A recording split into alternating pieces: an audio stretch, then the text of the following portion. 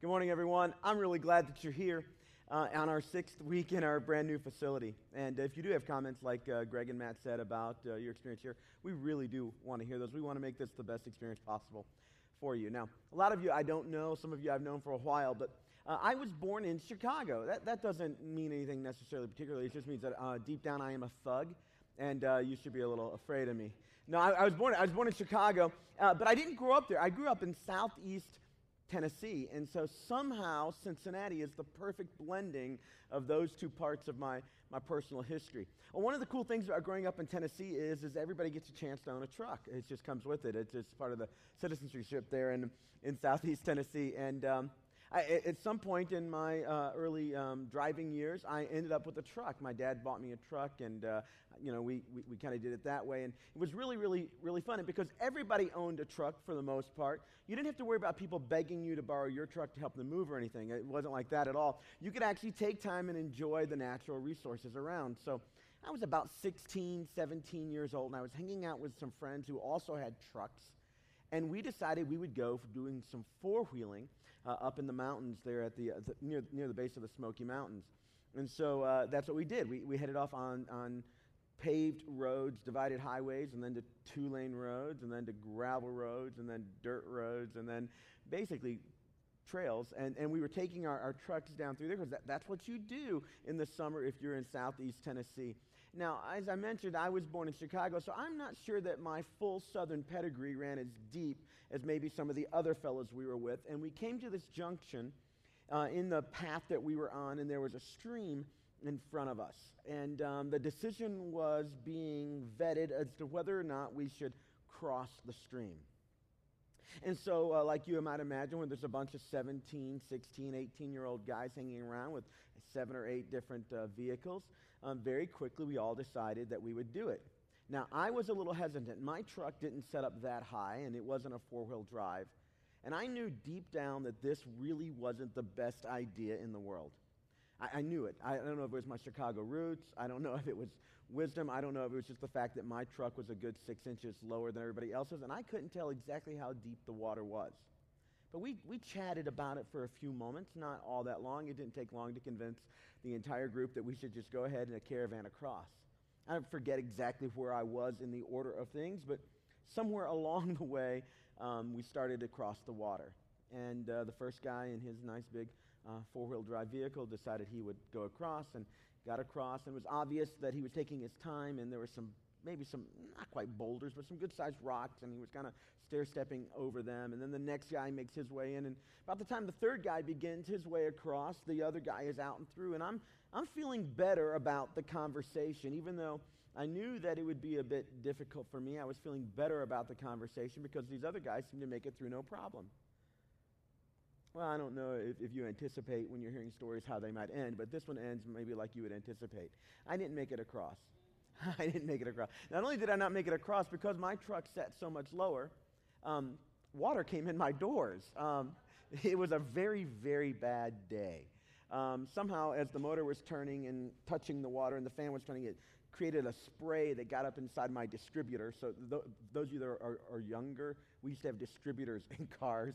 You don't have those anymore. But water got up in the distributor, and it shorted out the spark and the fire of the car, and so I was stuck. Now, the good news is when you travel with a lot of folks, they can pull you out. Now, I tell you that story because as I was preparing today about the message I wanted to speak with you about from God's Word, that story came back to me. It was one of hundreds of times when I was in a group of people and something was being discussed, and I knew deep down what should happen for me.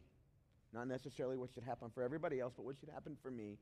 And because I was in the group, and because the group seemed to be leaning in a certain way, because there was a certain momentum, I capitulated.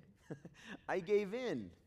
I succumbed to peer pressure, perhaps. I am not sure all the forces. I wanted to fit in. And even against my inward, maybe, I don't know, better, but at least different judgment, I decided to go with the crowd.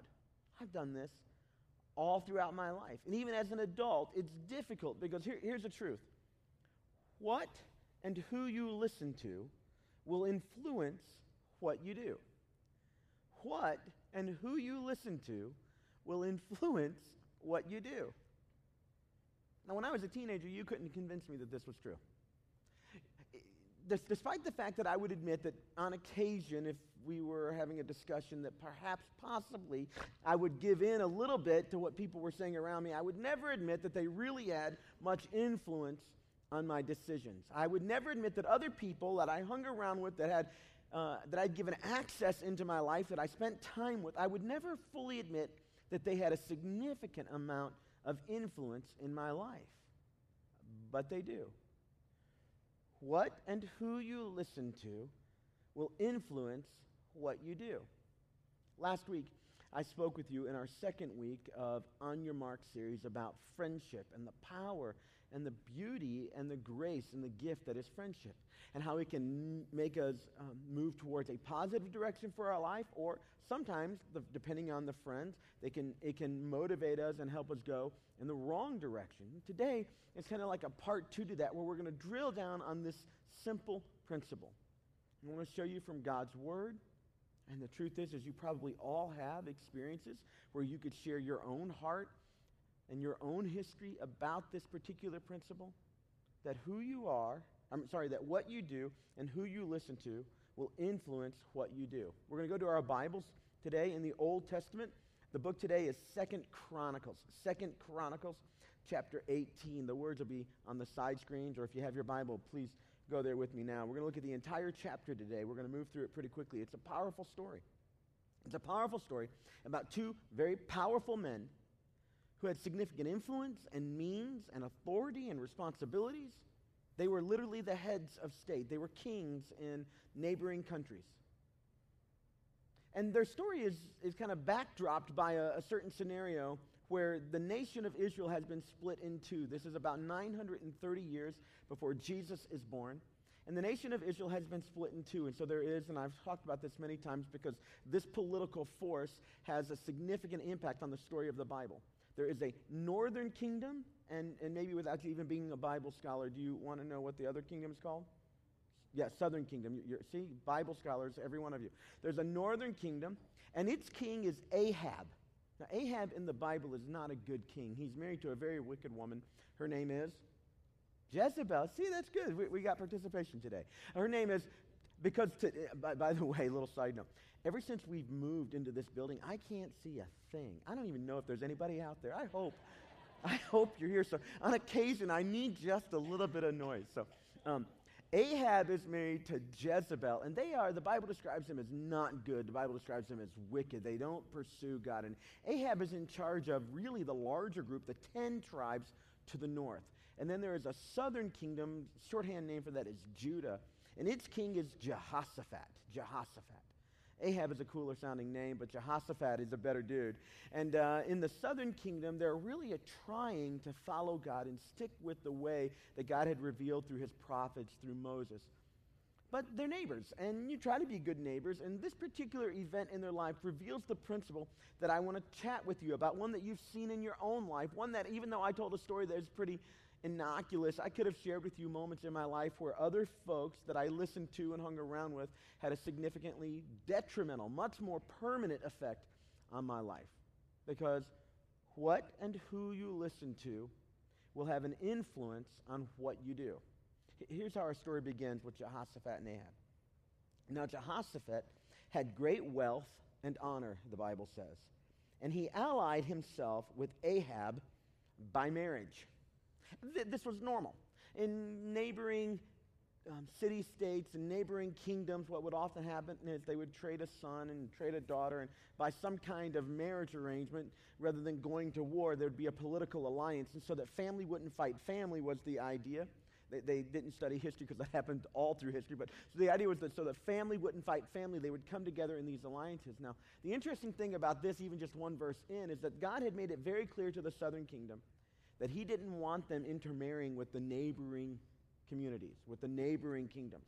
The idea was that there was enough people here so that we weren't all inbred, and what we would do is we would choose from our own who had our values, who were walking the way we were walking, who were trying to follow God the way we believed that we should try to follow God. And the fear was that if they intermarried too much, then the influence of that intermarrying group would have significant negative impact on the original group. And so God gave them caution. Don't marry around. Kind of stick it a little close to the family. But Jehoshaphat, even though he was a pretty good guy, he decided to ally himself with Ahab by marriage. Now, verse number 2. Here's where our story gets interesting. And as I tell this story, it's a few thousand years ago, but you're going to be able to see yourself here. Parents, you're going to be able to see your kids here. Aunts, uncles, you're going to see your nieces and nephews here. Grandparents, you're going to see your grandkids here. It's just life. And it's real easy when I talk like this to think that I'm talking about the next generation or the junior hires or the high schoolers. But in every generation, what and who you listen to will influence what you do. So verse 2. Some years later, Jehoshaphat, he went down to see Ahab in Samaria. Now that was the capital city of the northern kingdom. And it was a big party. So Ahab slaughtered many sheep and cattle for him and the people with him and urged him to attack Ramoth Gilead. Now, we don't know much about the political forces going on in the Bible unless you do a lot of studies. So let me catch you up. Ramoth Gilead was a little town at a significant crossroads.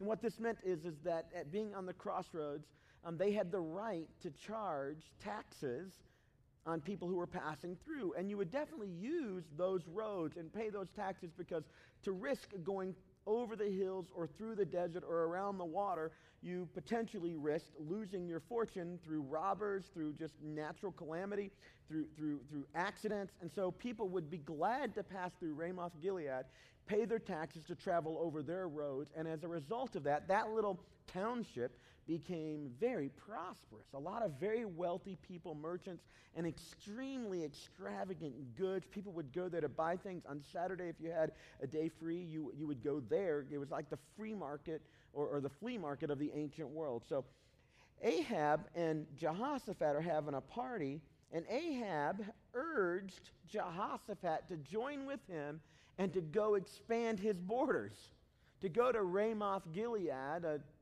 city in not either the northern or the southern kingdom, but just a little bit to the east, go there and to take away that property and to bring it under the control of the crown of Ahab. And because they're allied together, because there's a marriage together, because they're trying to have a friendship, the story begins to unfold with extra interest. So verse 3. Ahab, king of Israel, asked Jehoshaphat, king of Judah, "Will you go with me against Ramoth Gilead?" And Jehoshaphat replied, like neighbors do, "I am as you are, and my people as your people, and we will join you in the war." This is like him saying, Mikasa, Sukasa, we're together, we're buds, we're going to do this thing together. Now, up to this point, this sounds like every single engagement when you have a group of friends and they throw out an idea. And for the most part, they're innocuous.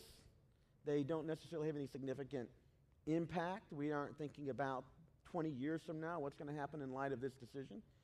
And in some regard, even though it sounds foreign to us, when kings got together, evidently, at least in the Bible and throughout history, it seems like they would often discuss who they were going to defeat. Hey, I feel like going to war over here. Where do you feel like going to war? I'm going to go here. Why don't you join me? And so they decided to do what kings do and to expand their borders. In one sense, this is just like another day at the office for these kings who had significant political power and military power. Their decisions will impact other people, but for them, they're just thinking in the now. Ramoth Gilead is prosperous. Let's go over. It makes political sense. And Jehoshaphat, being neighborly, being friendly, says, "I am as you are. Your people are as my people. We'll join you in the war." It was kind of that simple. But then Jehoshaphat did something that adds a little drama and interest to the story. It's something that I relate to, having grown up in a Christian home where my parents did their best to raise their kids right. And there was a few recurring questions that my mom or my dad would ask me at points of decision, or when we faced a conflict, or when I was trying to make some decision about where I was going to go or what I was going to do. There are a few questions that would always come to the surface. And when I read this next verse, it's like me sitting at home talking to my parents, or rather them talking at me. All right, but Jehoshaphat said to the king of Israel, Ahab, Jehoshaphat says to Ahab, "First, seek the counsel of the Lord." First, seek the counsel of the Lord. All right, we're going to go with you, but before we do, just before we go there, let's at least seek God's opinion about this. Now, this is like my dad saying to me, have you prayed about that? I would say to my dad, hey, I'm thinking about doing this thing over here. And my dad would look at me, he would say, have you prayed about that? And that's kind of the shorthand way of saying, have you asked yourself what God has to say about this? I know what everybody else is saying. I know what you're feeling. I know what it looks like is best, but have you at least paused long enough to ask yourself, what does God have to say about this? So Jehoshaphat said to Ahab, all right, we're going to do this, but before we pull the trigger, before we go to war and risk significant potential losses, before we put, our reputations on the line, let's make sure we at least seek the Lord. Jehoshaphat wanted to seek the Lord's wisdom. Now, if you open your Bible to 2 Chronicles and you read the story around there, Jehoshaphat has a track record of trying to lean in with God. Ahab in the north has a track record of leaning against the things of God. So this is just in keeping with Ahab's general way of being. Sounds like a great idea. I'd love to go with you. Hey, who wouldn't like to have a piece of Ramoth Gilead, huh? But before we do it, let's seek the Lord. Not bad, pausing before pulling the trigger. Not a bad lean in at all. He wanted to seek the Lord's wisdom. So verse 5, here's what it says. I love this. This is so contemporary, even though the history, the people, the dates are a long time ago. So the king of Israel, Ahab, brought together the prophets, 400 men, and he asked them, shall we go to war against Ramoth Gilead, or shall I not? Now, these 400 prophets, the Bible doesn't tell it in this verse, but you get the picture that the kings employed people to do nothing but seek the opinion of God. And in this case, there are 400 people on Ahab's payroll whose particular job is to give the king counsel on God's agenda for the king and for the kingdom. So Ahab calls the prophets, and he says, I need to know, should we do it or should we not? And they answered, here we are, go, they answered, for God will give it into the king's hands. Now let me ask you, do you think this is the news Ahab wanted to hear? Well, of course it was. This is exactly what Ahab wanted to hear. He was already in his mind thinking, I'm going to do this thing. He's already seeing the fruitfulness and the prosperity of Ramoth Gilead, and he's thinking it makes perfect sense. His heart is already leaning there. And so he calls people that are in his pocket, and he says to them, I am thinking about going over here and doing this thing. What do you think about it? And they all, in unison, respond back to him with one voice, absolutely, king. If you go after it and do it, God is going to give you those people. You're going to take it. They're going to be in your hand. But verse 6 says, Jehoshaphat, the one who leaned in, here's what verse 6 says. But Jehoshaphat asked, is there no longer a prophet of the Lord here whom we can inquire of? Now this is a little underhanded potentially, or it could be a potential slam on Ahab's reputation, or at least on his dignity perhaps. Ahab has 400 prophets, and when they all respond in one voice saying exactly what Ahab wanted to hear, Jehoshaphat pauses yet again and he says, look, isn't there even one prophet of the Lord who we can go to and inquire, like an impartial, wise adjudicator who can help us figure out what's going on? And then verse 7, this is where the story gets painfully true for me. Verse 7, the king of Israel answered Jehoshaphat, there's still one prophet through whom we can inquire of the Lord, but I hate him. I don't like him at all, because he never prophesies anything good about me, but always bad. He is Micaiah, son of Imlah. All right, so there's 400 over here, and they're like, go get him, king. You're in charge. You can do this. But Jehoshaphat goes, oh, wait. You mean out of 400 people, there's not one dissenting voice? There's not one point of lean-in? There's not one point of caution? Isn't there at least one person? And Ahab says, yeah, we got one, but I don't like to talk to him. He never says what I want to hear. He's always got bad news for me. He's always telling me to be careful, listen to God, lean in. And so I just kind of avoid him. Here's the deal. When you're growing up, you can't see this necessarily in yourself, but you can see it in other people. Think back to junior high, high school, college, early adulthood. And you had the friend who was dating the other person, the girl who was dating the guy, and everybody around that girl knew that that guy wasn't good. And on occasion, some friend would lean in and go, I just don't think that's a good, it's just, you might want to be. And of course, that wasn't what the girl wanted to hear, so she did often, potentially, what a lot of girls might do, and then put distance between her and that dissenting voice. She might do that. Or there's a financial decision that you need to make, whether or not to go into business, whether or not to buy the thing. And you have this weighty decision to make, whether or not to buy this house, whether or not the terms are good.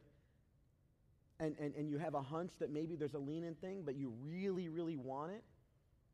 I don't know if you've ever had this happen. So you think you've got the whole thing worked out. You've got the nice, sweet deal worked out, and then you go to the table to sign, and there's so much momentum, and everybody around the table's leaning in, and it's going to be really amazing. And then you discover, maybe you've heard of this, that maybe the terms aren't exactly like you understood them, and now here you are faced with this decision in the moment, and the momentum is all going in one direction. Every one of us have been in a place where what we wanted to do and what we wanted to hear was right in front of us.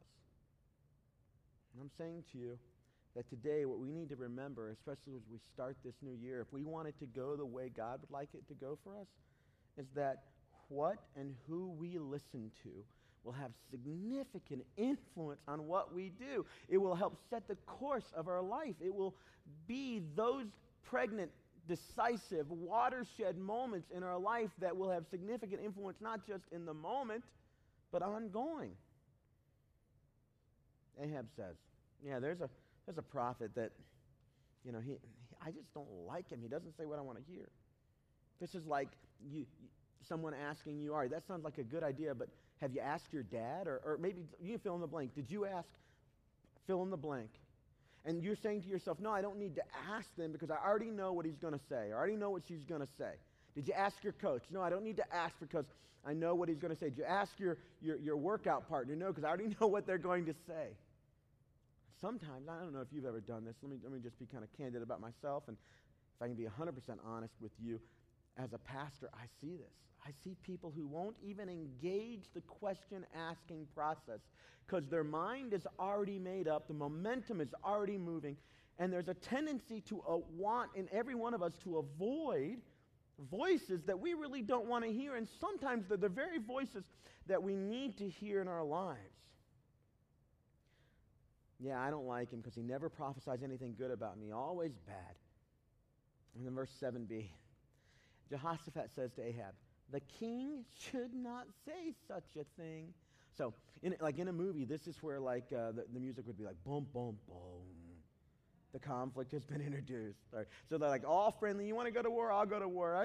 But first, let's ask of God. And yes, all 400, go. Wait. Is there just one dissenting voice we can consider before we pull the trigger? Yes, but I don't really want to listen to him. I keep him over in a corner because everything he says is not what I want to hear. You should be careful talking like that, Jehoshaphat says. When you talk like that, or when you feel like that, or when you think like that, that's revealing something about what's going on inside of you, and it's a caution point. You should lean in. So verse 8, so the king of Israel, Ahab, called one of his officials, and he said, bring Micaiah, son of Imlah, at once. And I don't know, as I'm kind of watching this in my mind, he's got his head down. Go ahead and bring him. I don't really want to see him, but Jehoshaphat, and I'd like to have him with me in the war. Go ahead and bring him. So the messenger who had gone to summon Micaiah said to Micaiah, I love this. This is like my junior high buddies or my high school buddies says, look, now the other prophets without exception, they're all predicting success for the king. Please let your word agree with theirs and speak favorably. Evidently, Ahab had a tendency when he heard things he didn't like to hear of getting angry. I mean, when the prophet Elijah, in another story in your Bible, speaks badly about Ahab, he sicks the entire army after Elijah, just because Elijah said something Ahab didn't want to hear. Ahab has this reputation, so the messenger who goes and gets the prophet that Ahab's trying to avoid, on the way back to the palace, says to him, just agree. There's 400. Just go ahead and go on. But Micaiah says, and by the way, friends, all of us need a voice like this in our lives. All of us need a few of these people. But Micaiah said, as surely as the Lord lives, I can only tell him what my God says. I can tell him only what my God says. So, when he arrived, the king asked Micaiah, shall we go to war against Ramoth Gilead, or shall I not? And Micaiah, looking around, seeing the 400, he says, and you find out in just a moment it's sarcastic, he says, attack and be victorious, for they will be given into your hand. He just like joins up with the rest of the prophets, and he's like, yeah, do it. I mean, look around you. Obviously, this is the answer you want to hear, but Ahab has had experience here, and he said, now listen. The king said to him, how many times must I make you swear to tell me nothing but the truth in the name of the Lord? So Ahab's having a moment of seriousness, leaning in. Then Micaiah answered, it's not what you want to hear if you're king about to go to battle. I saw all Israel scattered on the hills like sheep without a shepherd. And the Lord said, these people have no master. Let each one go home in peace. Now this is like saying, if you're the shepherd king and the army is the sheep, I saw them scattered out across the hills without a shepherd. In other words, you're going to die. This ain't good for you. If you do this thing, it's not going to go well. Let me ask you again. Do you think this is what Ahab wanted to hear? No. Verse 17, the king of Israel said to Jehoshaphat, didn't I tell you that he never prophesies anything good about me, but only bad? He makes it personal. They're out to get me. They never say what I want to hear. I've heard this from my kids. Dad, you never let us do the thing. You never. And I don't want to pick on junior high kids too much because it's a very, special time in life where life is hard and it's difficult having everything provided for you and people who shuttle you around and the emotions can be overwhelming sometimes. So I don't want to pick on them too much. But can you imagine a group of junior high girls or boys kind of discussing this? My parents never let me do the thing, and they're always out to get me. And every one of their buddies or girlfriends leaning goes, yeah, my parents are like that too. And you can rally people around you to tell you what you want to hear. And it's not just a junior high phenomenon, is it? It affects kings in the Old Testament. It affected people in the New Testament who looked around and knew that they should lean in with God, but they were concerned about what the crowd would say. It affects adults here in this room. It affects the person on the stage, where our hearts often already lean in a direction. And we forget the very simple principle that what and who you listen to will influence what you do. And it's a significant learning for us at the beginning of this year that if we can take it to heart, it might be that we can take this principle that none of us are going to break, that who and what you listen to will influence. We might be able to take it and actually use this wisdom contained in the Bible for our benefit this year, to make sure that we have the right voices in our life, to make sure that we're not just, unlike the culture, following our hearts or doing what seems best without ever really digging down into the facts of the matter, of just listening to the voices that we want to hear without ever listening to that dissenting voice and actually considering it. So, didn't I tell you, he never prophesies anything good about me, but only bad. Verse 25 now. This is in the in-between those 8 verses. You can read that on your own. The story gets kind of interesting. As this conversation's happening with Micaiah and with Ahab, the other 400 prophets, they've put like helmets on their heads with horns, and they're dancing around having a cheerleading party like before the battle. Go get him, Ahab. You can win. And they're dancing around, and he's the one voice. In verse 25, then the king of Israel ordered, take Micaiah and send him back to Ammon, the ruler of the city, and to Joash, the king's son, and say, this is what the king says. Put this fellow in prison and give him nothing but bread and water until I return safely. Micaiah declared, as he's being pulled away in chains, is the way I see it. If you ever return safely, the Lord hasn't spoken to me. Then he added, mark my words, all you people. Mark my words. The dreaded words that you never want to hear your parents say to you. Mark my words. You never hear your friends say to me, you do what you want, but mark my words. This is not going to go well for you. Now, I don't even know if you know how this story folds, but I bet that you can kind of see what's coming. I bet that the voice that we hear and see Ahab listening to, the voice of the 400, the voice of the crowd, I think that most of us know intuitively how this is going to play out. It's not going to go well for him. We can already see that the voice of wisdom has been bound and gagged and dragged off to prison. Now, you see this in this Bible story, but I bet right now you don't have to look very far around your sphere of influence to where you have people in your life that you could say the same thing of. I'm not trying to point fingers at anybody, but in my job as a pastor, I have seen people make stupid decisions, not in a vacuum, but when there were one or two people who were leaning in saying, you might want to think about this. I have seen people avoid church as, if it represents any sense of the source of truth, of leaning in with God. I've seen people avoid church while they're trying to walk down a path that they know intuitively is wrong. They know it's going to take them in a wrong place, but they don't want to hear that anymore. They don't want to consider that anymore, so they decide to break contact with the source of truth so they can go do what they want to do. I've seen individuals break fellowship with their friends, with their families, as people have leaned in. This story in the Bible is obvious, but here's the truth. Our stories are no less obvious. Our stories are no less obvious than these stories. There are people who've watched your life up close and have said behind closed doors, if not to your face, I tried to talk to him. I tried to talk to her. It's like, talking to a brick wall. We couldn't penetrate. Verse 28. So the king of Israel and Jehoshaphat, king of Judah, went up to Ramoth Gilead.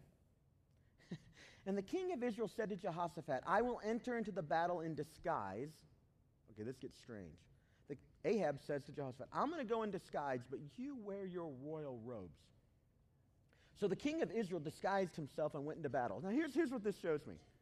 Even though he's listening to the 400 and they're all saying, you get to win, even though he's put the voice of reason and wisdom in prison, deep down Ahab has a hunch that something's not right. He looks confident on the outside. He's riding in front. But deep down there's this gnawing sense of maybe I should just pause and wait and consider the other voice. I may not follow, but I should consider the other voice. And we get a snapshot of just how uncomfortable he is when he says to Jehoshaphat, you deck yourself out. You look like a king, and I'm going to disguise myself to look like somebody else. So the king of Israel disguised himself, the Bible says, and he went into battle. In his heart, the words of the prophet were ringing true. He looked confident, but he had doubts. Now, isn't it true? For me, at least, I know it is. You can argue your parents into silence. Men, you can argue your wife into silence. But in your heart, you know they might have a point. Listen, you can get with your buddies and talk about your boss. But in your heart, there's a point to at least be considered. Verse 29, you wear your royal robes. So the king of Israel disguised himself and went in battle. And whoever you ally yourself with, that creates momentum. We have a tendency to get caught up. I drove my truck through the river that was way too deep, and I didn't even have a four-wheel drive because I was caught up in the momentum of the moment. I knew better, and I ended up getting stuck. And I was living out the principle that who I'm around, what and who I listen to will have significant influence on what I actually do. Now, verse 30. Let's quickly get to the end of this. Now, the king of Aram had ordered his chariot commanders, do not fight with anyone, small or great, except the king. So the people they're going to battle against says, don't kill anybody, go straight for the king. So Ahab's plan, of disguising himself, being careful, it seemed like it might work. When the chariot commanders saw Jehoshaphat, they thought, this is the king of Israel, or this is Ahab. So they turned to attack him, but Jehoshaphat cried out, wait, I'm Jehoshaphat. Don't kill me, please. And then the Bible says that the Lord helped him. He was being somewhat foolish here, but the Lord saved him. bailed him out. We call this grace. This is a good thing. God drew them away from Jehoshaphat. For when the chariot commanders saw that he was not the king of Israel, Ahab, they stopped pursuing him. But then verse 33, but someone, the Bible says, drew his bow at random. I love this. My kids will say, we want to do this thing, we want to ride our bikes to this thing kind of beyond the boundary where we have laid as a family.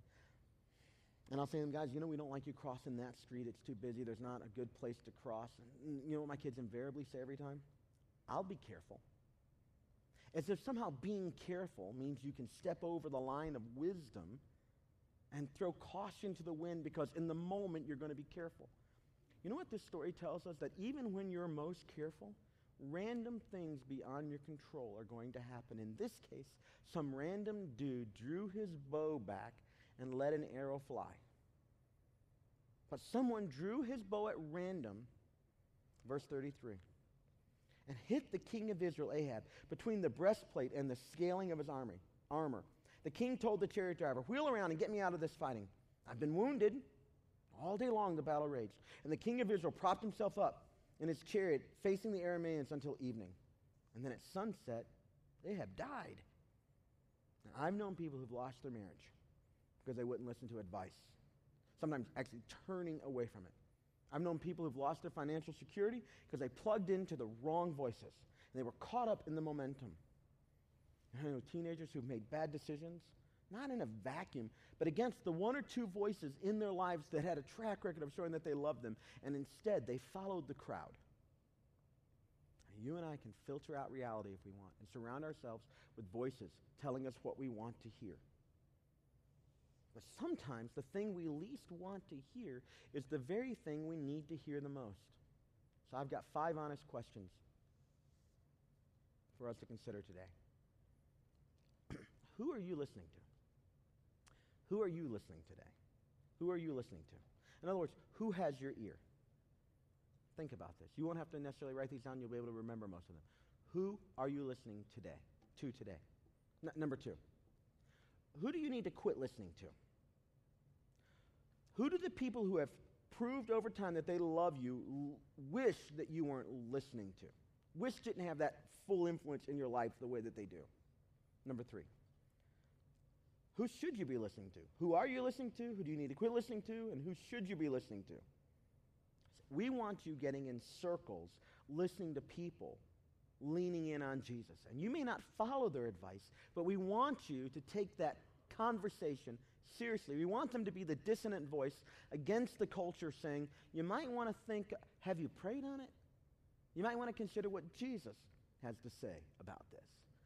It's why we strongly encourage everybody to get into a small group, because who should you be listening to is one of the most important questions that puts you on the path to experience all that God has for you. And being intentional about that as opposed to just getting caught up in the moment or surrounding yourself with people who only say what you want to hear. Number 4, what do you not want to hear but need to? Is there some information you've been holding at bay because you just don't want to face it? Number 5, this one's tough for me. Whose advice are you resisting just because you don't like the individual? Somebody in your life and you just don't like them. They have proved in the past they've made a mistake. You think their voices are invalid. You don't like something about their personality and you're resisting their advice. I'm not saying you just take it, but it should be considered in listening to. Who and what you listen to at every stage in life will influence what you and I do. This is true with God. God doesn't speak for our consideration. You know when people hear from God best? When they come to him with a willing heart that says, God, if you speak, I'm going to follow. If you lead, I'll go. As I sense you directing, I have an automatic, already written in ink yes to whatever you say. I have found that people who hear God most clearly hear him when they come ready to obey. An attitude of, I will obey you, Lord. Who are you listening to today? Hey, let's take out our Connect cards and take some steps together as a congregation.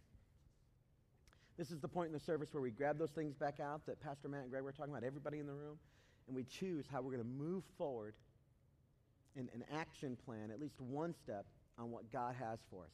All right, so next step A. If you're not yet in a relationship with Jesus, I'd like you to consider doing that.